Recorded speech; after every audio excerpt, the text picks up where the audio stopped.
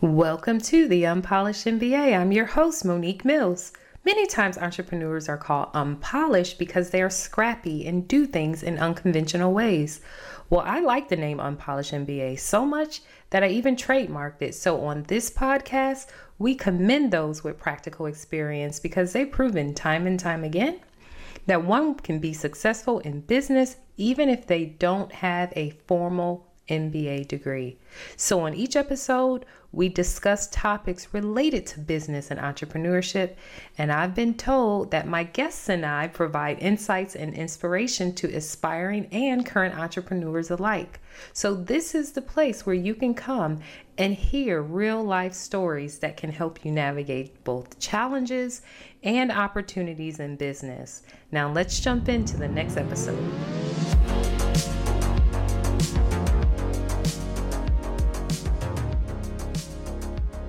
Hello, Unpolished MBA audience. I have a special guest with me today. Let's call him the Sales Ninja. That's what he calls himself. Hi, Jay. Welcome to the podcast. How are you? I'm good. Thanks for joining me today.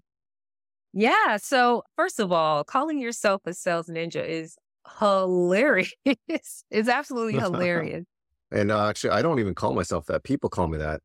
Why? Why do they call it? Yeah, like I don't know. Maybe they take the Asian thing, and I apparently am quite good at sales. I mean, growing up, can you imagine my parents who from Canadian descent in Toronto, Canada? They want their child to be a dentist, doctor, or lawyer, and then they got to go to church and tell their friends that their son is a sales ninja. It doesn't go well usually. There is information out there, a little bit about you, and I know that your background, you're actually like a pastor, or you were a full-time pastor. Is that correct? Yeah, I was a pastor for 10 years. Wow.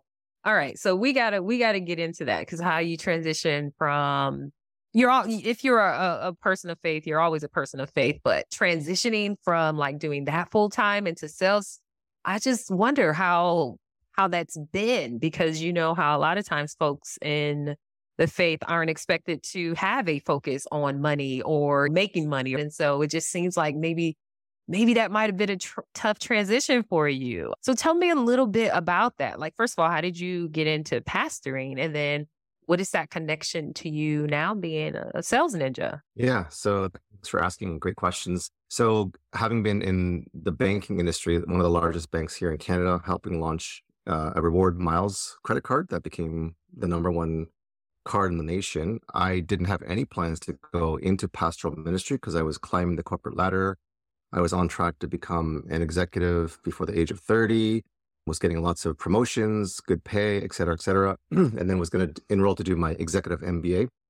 Long story shorter, I saw a cartoon caption in the future of like 2780 AD, and it was two cartoon captions. One was archaeologists mining ruins in the first caption, and in the second caption, under the rubble, they found cubicles. And my heart just sank, because I was in a company where there was 70,000 people, and we were on the 23rd floor, and I enjoyed what I was doing, don't get me wrong, but I felt like I was here without a real purpose, and that I believe that with my faith in God, he had a bigger plan for me to impact more people. But I was like, that's against the plan, that's against the agenda. My parents didn't they didn't want this to happen because they immigrated. So the reason would be I would not go into pastoral ministry to become broke, poor, and all this stuff. So a lot of prayer. I pivoted massively after 5 years in the banking industry into pastoral. My parents were not on board. Let's just say that. Almost disowned me. And then I enrolled into my Master's of Divinity in the largest seminary here in Canada. And they were not really crazy about the idea of going backwards financially, because being a pastor in their minds was like a vow to poverty. You cannot own these things. You cannot have these comforts and luxuries, that kind of mindset, which is like, because we're immigrants, grew up with that poverty and scarcity mindset. So it was really, really tough. All right, let's take a moment to thank the biggest sponsor of the Unpolished MBA. That's TPM Focus. TPM Focus is a strategy consulting firm that helps startups and small business owners generate revenue and find their way to profitability when they're launching a new product or in a new market. So reach out to tpmfocus.com. TPM stands for The Profit Matters Focus.com. So is it really true, especially here in the U.S.? I mean, I know some mega church folks that have way more money than most business people. Yeah. So is that something that they hadn't seen before, that being in the church doesn't necessarily mean you have to be poor? Or was that something that they just expected there wouldn't be a focus on money if you switched over to that? Yeah, I think there's a great question. There's a big confusion in churches and what is taught with regards to money and love of money, because money is a taboo in the Christian, in the church world, where money is evil, but it's the love of money that is the root of all evil. And I think there's a big Yeah. nuance that's distinguishing. Money can do amazing things. It can help break generational poverty. It can end or stop child trafficking. You would need billions and billions of dollars, where we would need a lot of money to stop things that are near and dear to our hearts, humanitarian projects like World Vision, Compassion, orphan children, et cetera, et cetera. So for me, my vision was always to sell more to give more. And that's became my motto. The sales ninja is to sell more, give more. I need to sell billions of dollars so I can end generational poverty, to fund projects to end child trafficking. And you need to hire highly skilled special forces to rescue children. And they're not cheap, and they're risking their lives. So for me, it's a bigger why behind just making money or trying to hit seven figures or be a multimillionaire. It's we have a short time here on this earth. How can we make a lasting impression and leave a legacy?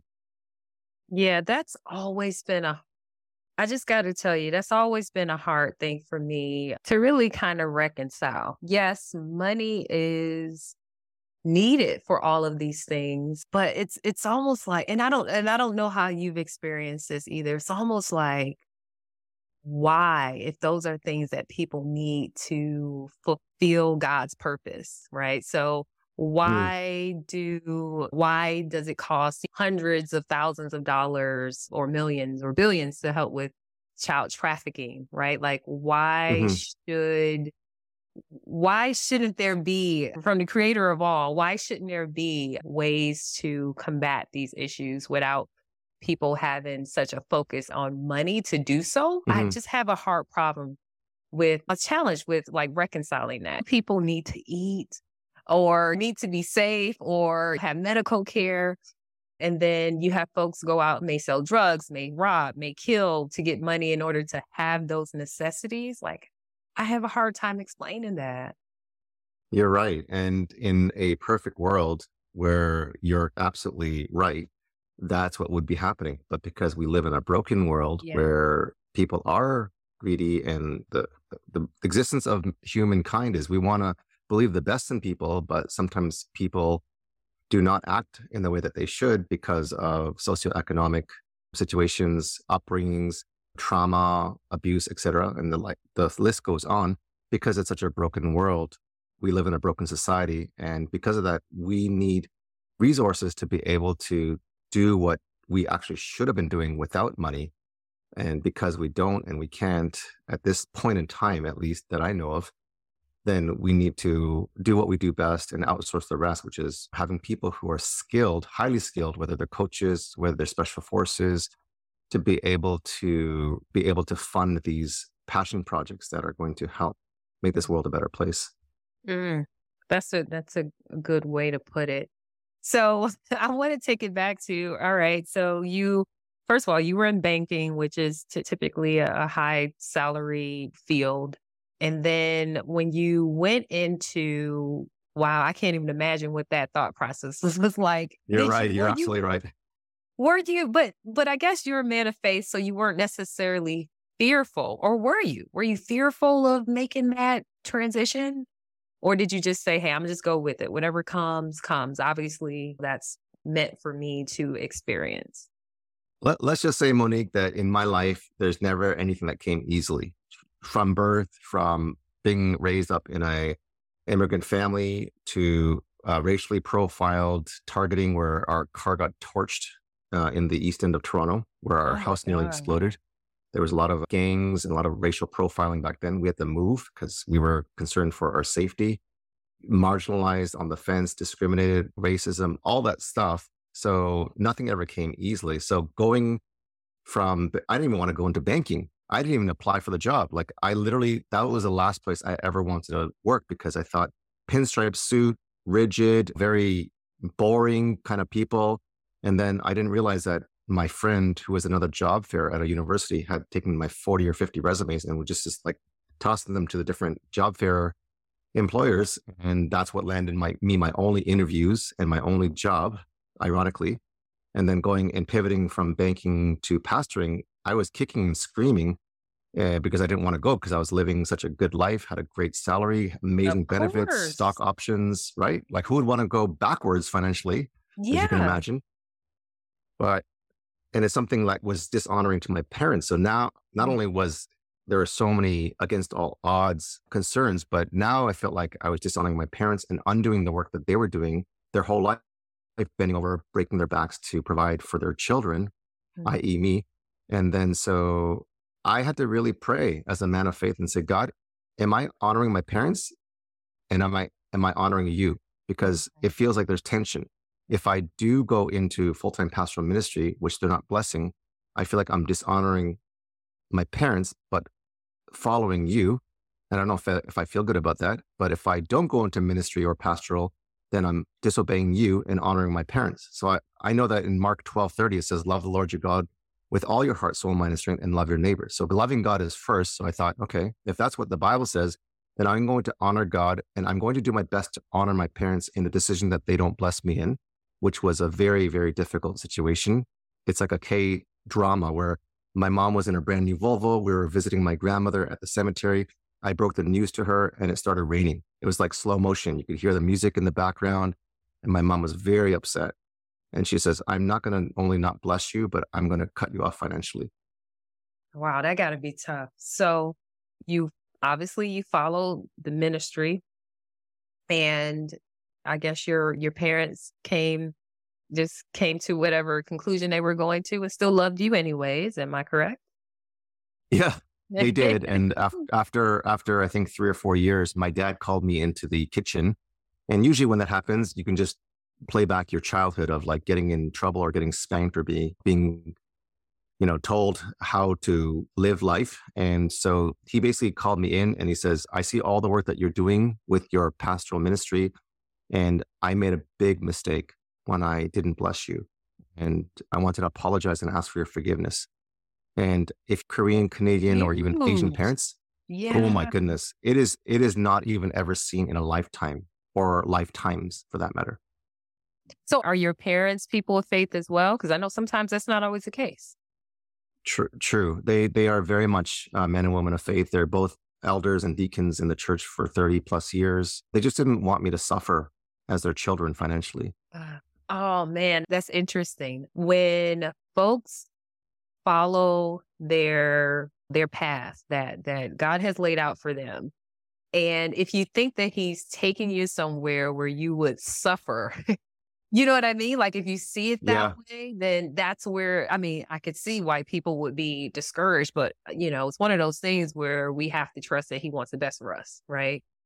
But were you thinking you were just going to be poor and everything and just accepted that's what it was going to be? Well, based on my childhood and my upbringing and how my parents were kind of saying how I should be in my ministry and as a pastor, I felt like I was taking a vow to poverty. So you really did. So you did. Yeah, poverty, scarcity. Wow. Okay. And you were just like, okay, that's what it's going to be. And you still move forward with it. That's and 10 years of doing that is definitely not for the money. Yeah. Okay. Yeah. Well, you know what? It's just sometimes you see folks, especially here in the US. I know your journey has been in Canada, but here in the US, like it's sometimes they call them different names. Some of the pastors that are just really all about the money. They have private jets. Do you guys have folks like that in Canada? Not as much. It definitely is rampant in the States. I don't think we have the critical mass to be able to do that. Wow. It might be a luxury car, but not a private jet. That's for sure. Oh, yeah. Okay. Okay. Some folks actually go into ministry because it's a For that business reason. model. It's a business model. Yeah. Yeah, yeah, yeah, yeah. So you went into ministry, you did that for 10 years, and then what happened? How'd you eventually get into the business of sales?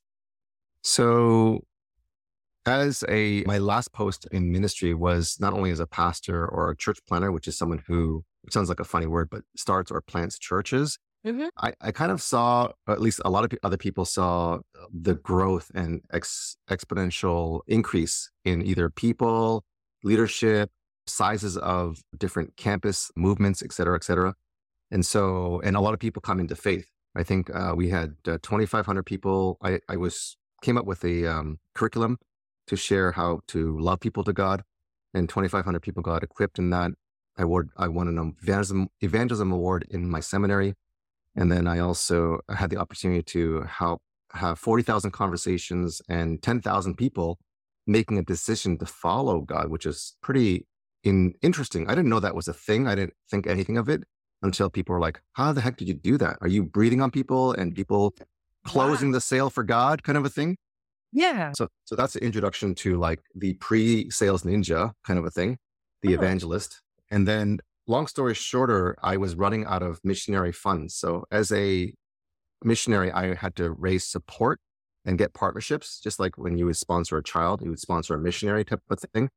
And because my supervisors were saying, you're doing such a great job growing the leaders, growing the churches, growing the campus ministries, unless you move to like a very remote area in northern Canada, which is a very unwanted. I didn't feel called to that, except if God called me to Hawaii, I think that was a calling. But I digress. I didn't feel called to any of these places that they were asking me to go. And so because they said I had duplicated myself so well and equipped people so well, worked myself out of a job basically. They didn't need my services unless I was living as a residential evangelist. So my funds started to dwindle very, very quickly, whereas I was down to about $1,000 a month. I am married with 3 kids. The average household here, if you were to buy a home, is 1.5 million mhm. for a 3-bedroom bungalow. Yeah, Toronto's yeah. beautiful, but it is expensive. So, It's very expensive. And mhm. so because I was running out of missionary funds, I got very desperate because I couldn't make ends meet. So I was thinking, do I flip hamburgers for minimum wage? Or do I look for something else that I could find? Because I never thought I would ever leave the pastoral ministry.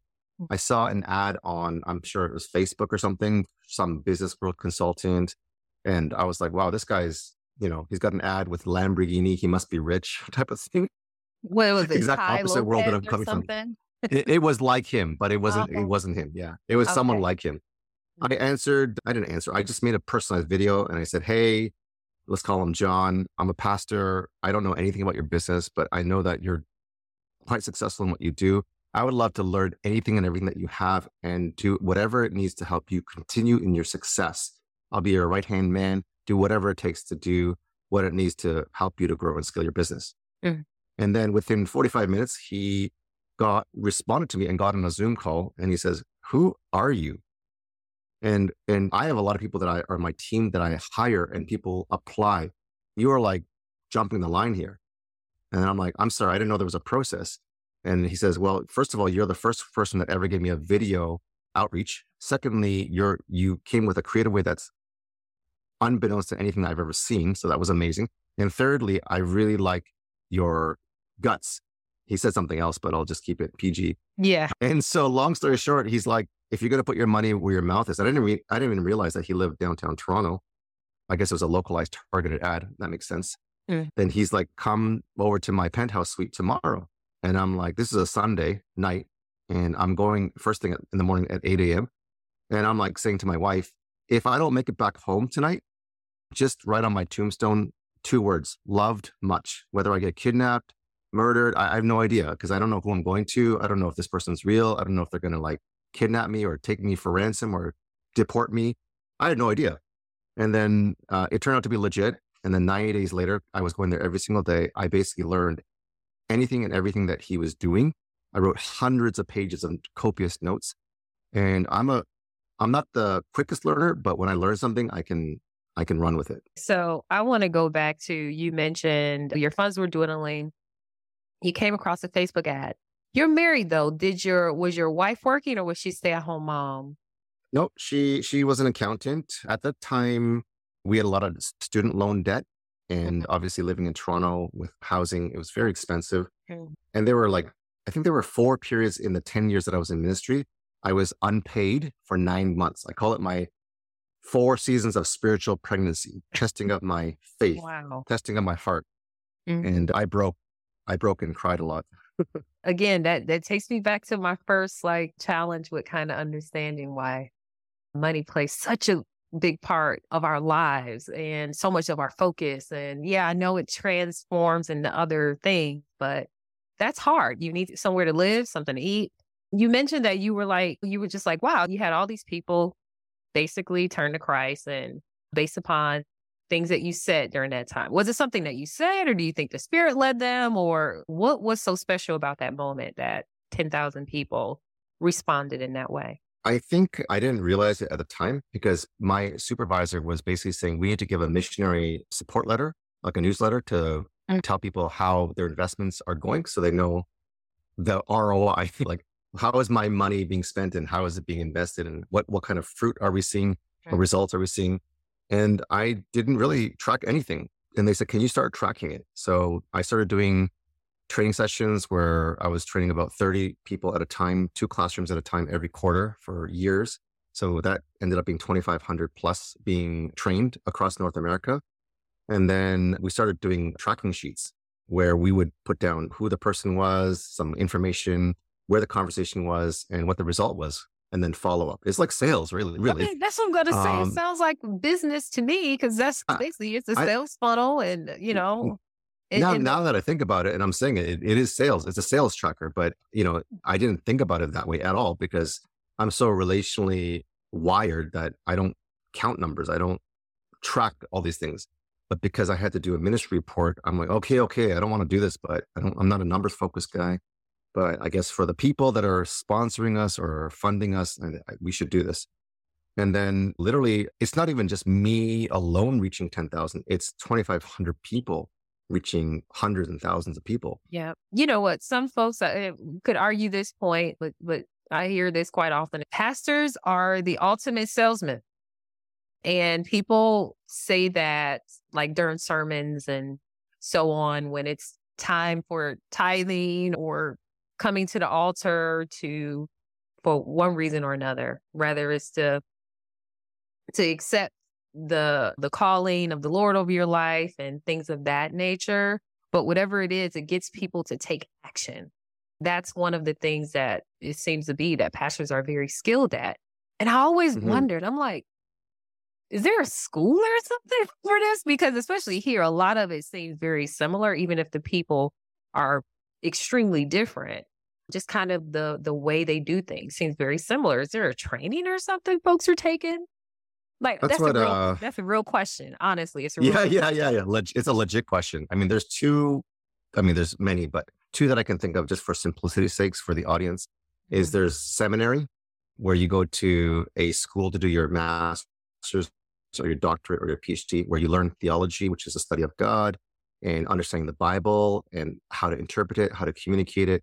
They don't necessarily teach you how to like call people to action, how to do the altar call, how to lead people to Christ per se. Because I mean, I went to seminary, but they asked me to teach people how to do that in one of the courses I was taking called curriculum design.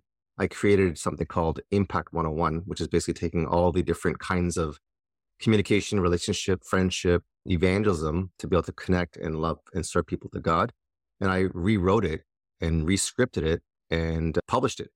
And long story short, I think pastors, it's easy to say that they are ultimate salespeople. But in my line of work as being a former pastor, I find that most pastors are not very effective in calling people to action or leading people to Jesus, which is, I mean, other than the mega churches where those are very, very gifted communicators, the majority of churches and pastors do not have that gift. So I look at it as a sport, baseball or tennis.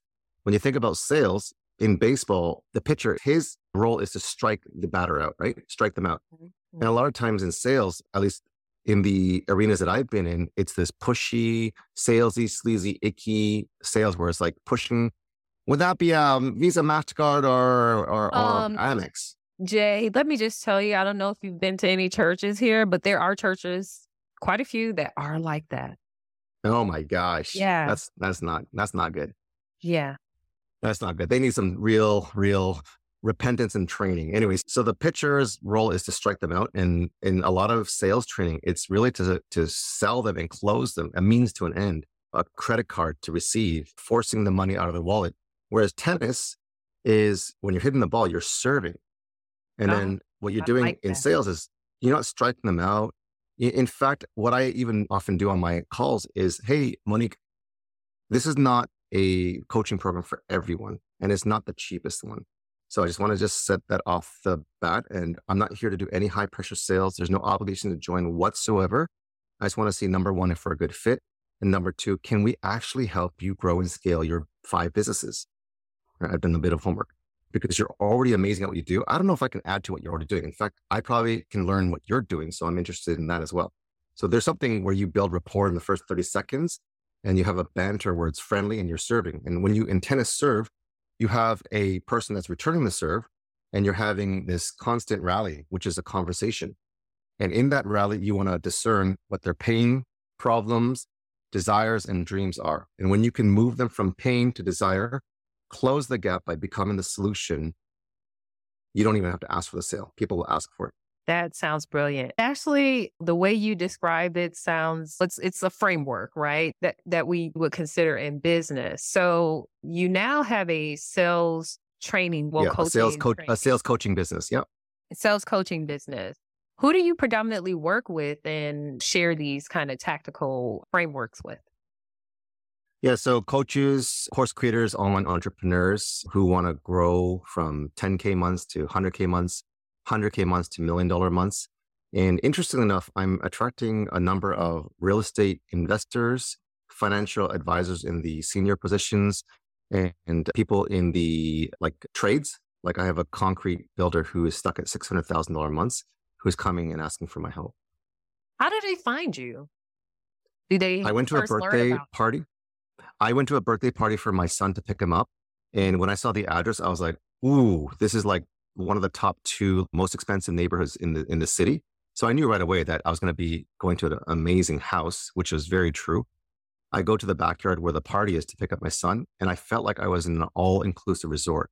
It was cabana, it was a smoker barbecue, it was a hot tub, it was a full-size pool, there was waterfalls, there was like a huge overhang with like TV, couches, like this is all outside. And Mhm. I'm like, did I just come to Disneyland, like Disney World? And they have catered food like decked out like all over the tables. Mhm. And he's like, stay a while. Why don't you get some food? I'm like, I think I will.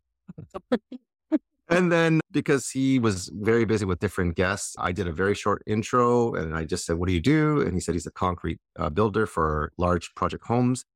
And then without me saying anything, he says, these are the people that I'm working with that I'm trying to look at, grow and scale my business.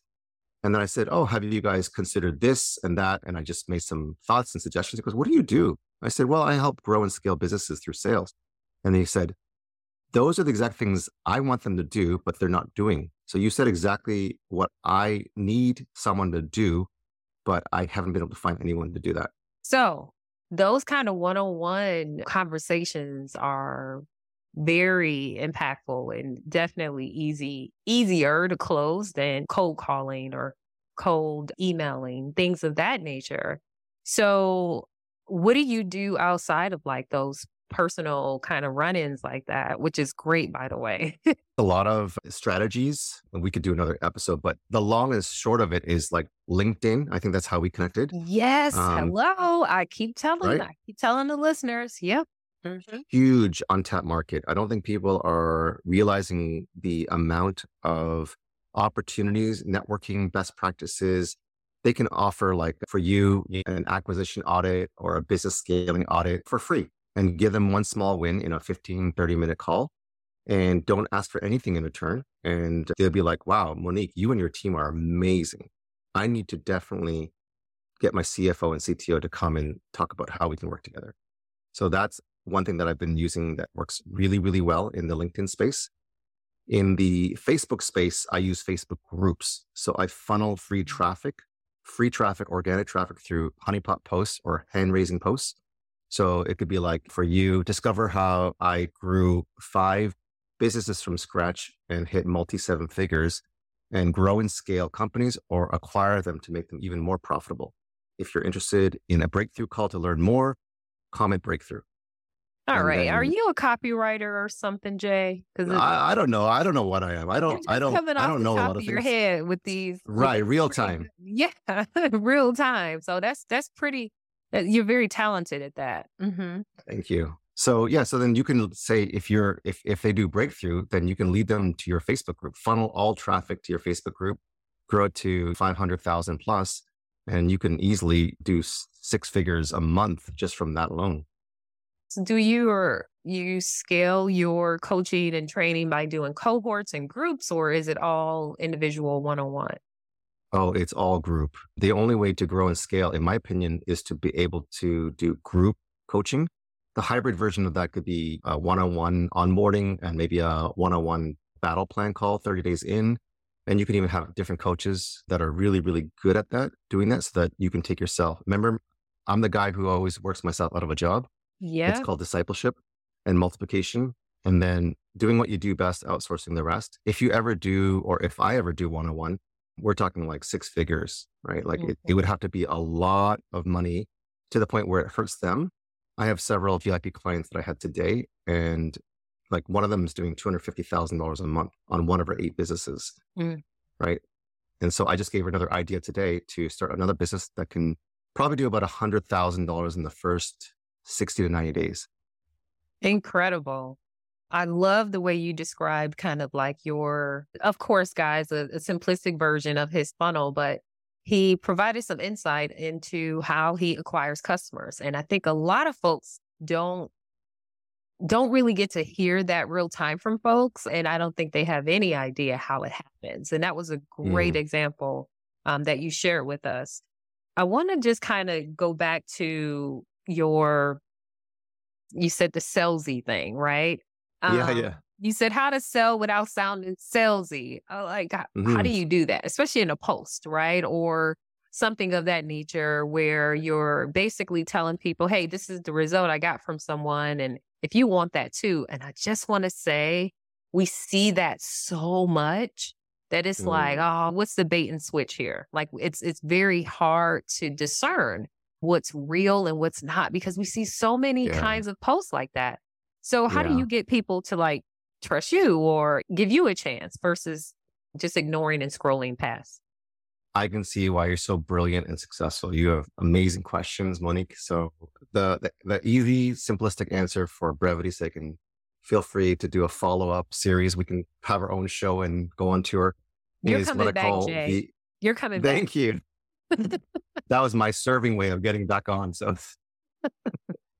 is the glass selling method. And the glass selling method in short is an acronym that I've come up with, which is G, which is give first. Don't ask for anything back. L, listen well. This would work very well in relationships and marriages. That's another story in itself. A is asking open, piercing questions that don't result in a yes or no answer. Like the example of doing a closed question would be like, hey, do you think this coaching program would be good for you? No. Do you trust me? I don't think so. Versus, hey, what part of this program, from lead generation, copy to sales closing, sales scripting, and building rapport, which one of those 5 frameworks would benefit you the most? You got to pick one, right? Or 2. That's open, piercing questions. And then S is sincerely handling objections. I look at objections as not defensive or offensive. I look at it, it's like Jesus says, sheep are lost without a shepherd, and they're just wanting to understand. So I look at them with empathy and say, listen, they have a real problem where they've been burned by a coach. Let me take this moment to say, I'm really sorry that happened. I'm really sorry that happened. I don't want to be the next in line. And if this is not comfortable for you, we don't need to move forward because it's traumatic. I get it. If you're looking for a person that you can trust, and I'll earn that trust over time, and you're looking for results, then we can talk about a plan to help you move forward. Let me give you 3 strategies in which we can help you do that. That's sincerely handling objections by also providing a solution to close the gap between the current and desired state. And then the last S is serve with humility. Long story short, I turned off this other lady, this coach who was not even wanting to talk to me. I said, can we get on a call? And she's like, you're not closing me. I'm not getting pitched. I'm like, I have absolutely zero intention to close you. My goal is to apologize and to eat humble pie and say, what did I do to offend you? Long story short, we got on a call, we reconciled, and she said, you have so much integrity. I'm actually going to come and join the program. I said, let me give you a 12-month payment plan because I feel so bad. I want to make this affordable. She goes, stop being silly. Give me a paid in full link. Wow. That's impressive. But that just goes to show you that when you're a human and you treat other people like a human versus a transaction, and you build real relationships, and you can have conversations like that. So Amen, that says sister. a You lot. hit the nail right on. Age to age, human to human, heart to heart. I love it. Well, I think that people are going to get that from you in this conversation we've had, but I definitely want to have you back so we can. I don't want you to give away all of your tactical I know. There's so many. magic sauce, right? Yeah.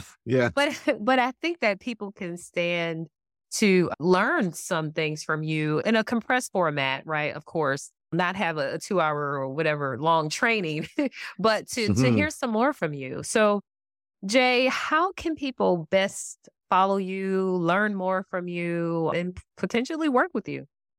Yeah. So practicing what I preach is sending all peoples to the road of Facebook groups, which is facebook.com/groups/Sales Ninja Community.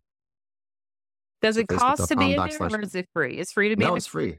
Like I said, I give first, I listen well, I ask really good questions, and I offer a lot of free training, free videos, free resources, free cheat sheets, free PDFs. I love it. So people should be able to make money. Yeah. You know what? Before I know I keep saying we're gonna wrap it up, but I have to say this because I've seen so many posts from some of the big online gurus that say, give it free, give things away for free, give things away for free. Now, I have some issues with that. And that's another reason why we have to definitely come back and discuss this. At what point do you just stop giving away free value that really people would pay for? I mean, they would pay for it. Where do you find your threshold? Where do you find your That is a super $100 million question.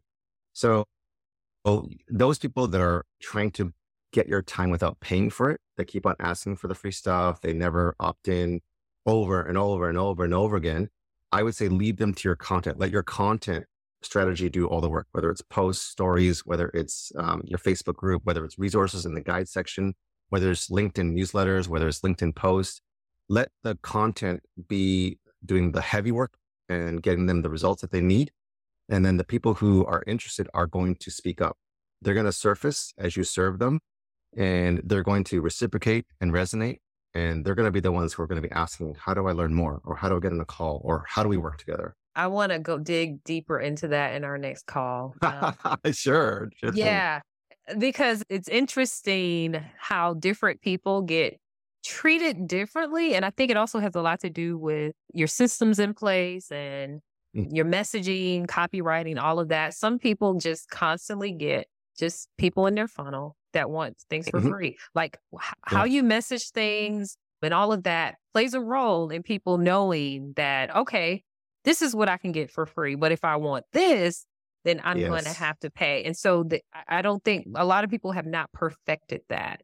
And so some folks tend to get taken advantage of, and they are being pretty loud on social media right now, especially as we're transitioning into a lot of people trying to be self-employed after layoffs and things of that nature. And so giving them information on, hey, just give things away for free. And they don't understand all of the background, right? All of the strategies and skills and all of that stuff that you and I know.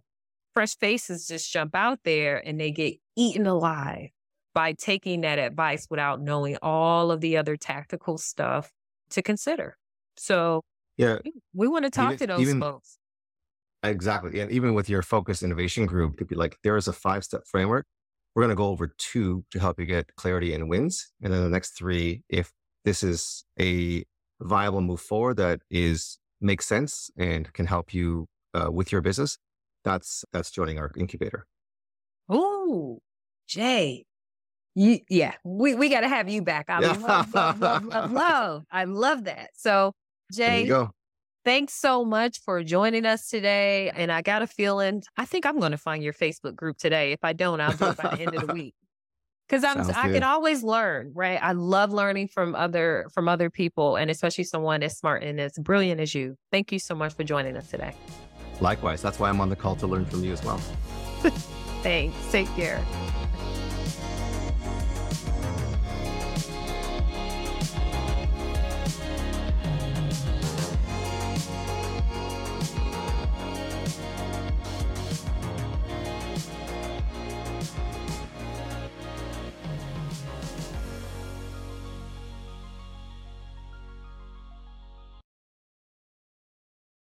Thank you for listening to the Unpolished MBA podcast. To hear more episodes or to request to become a guest, please visit unpolishedmba.com.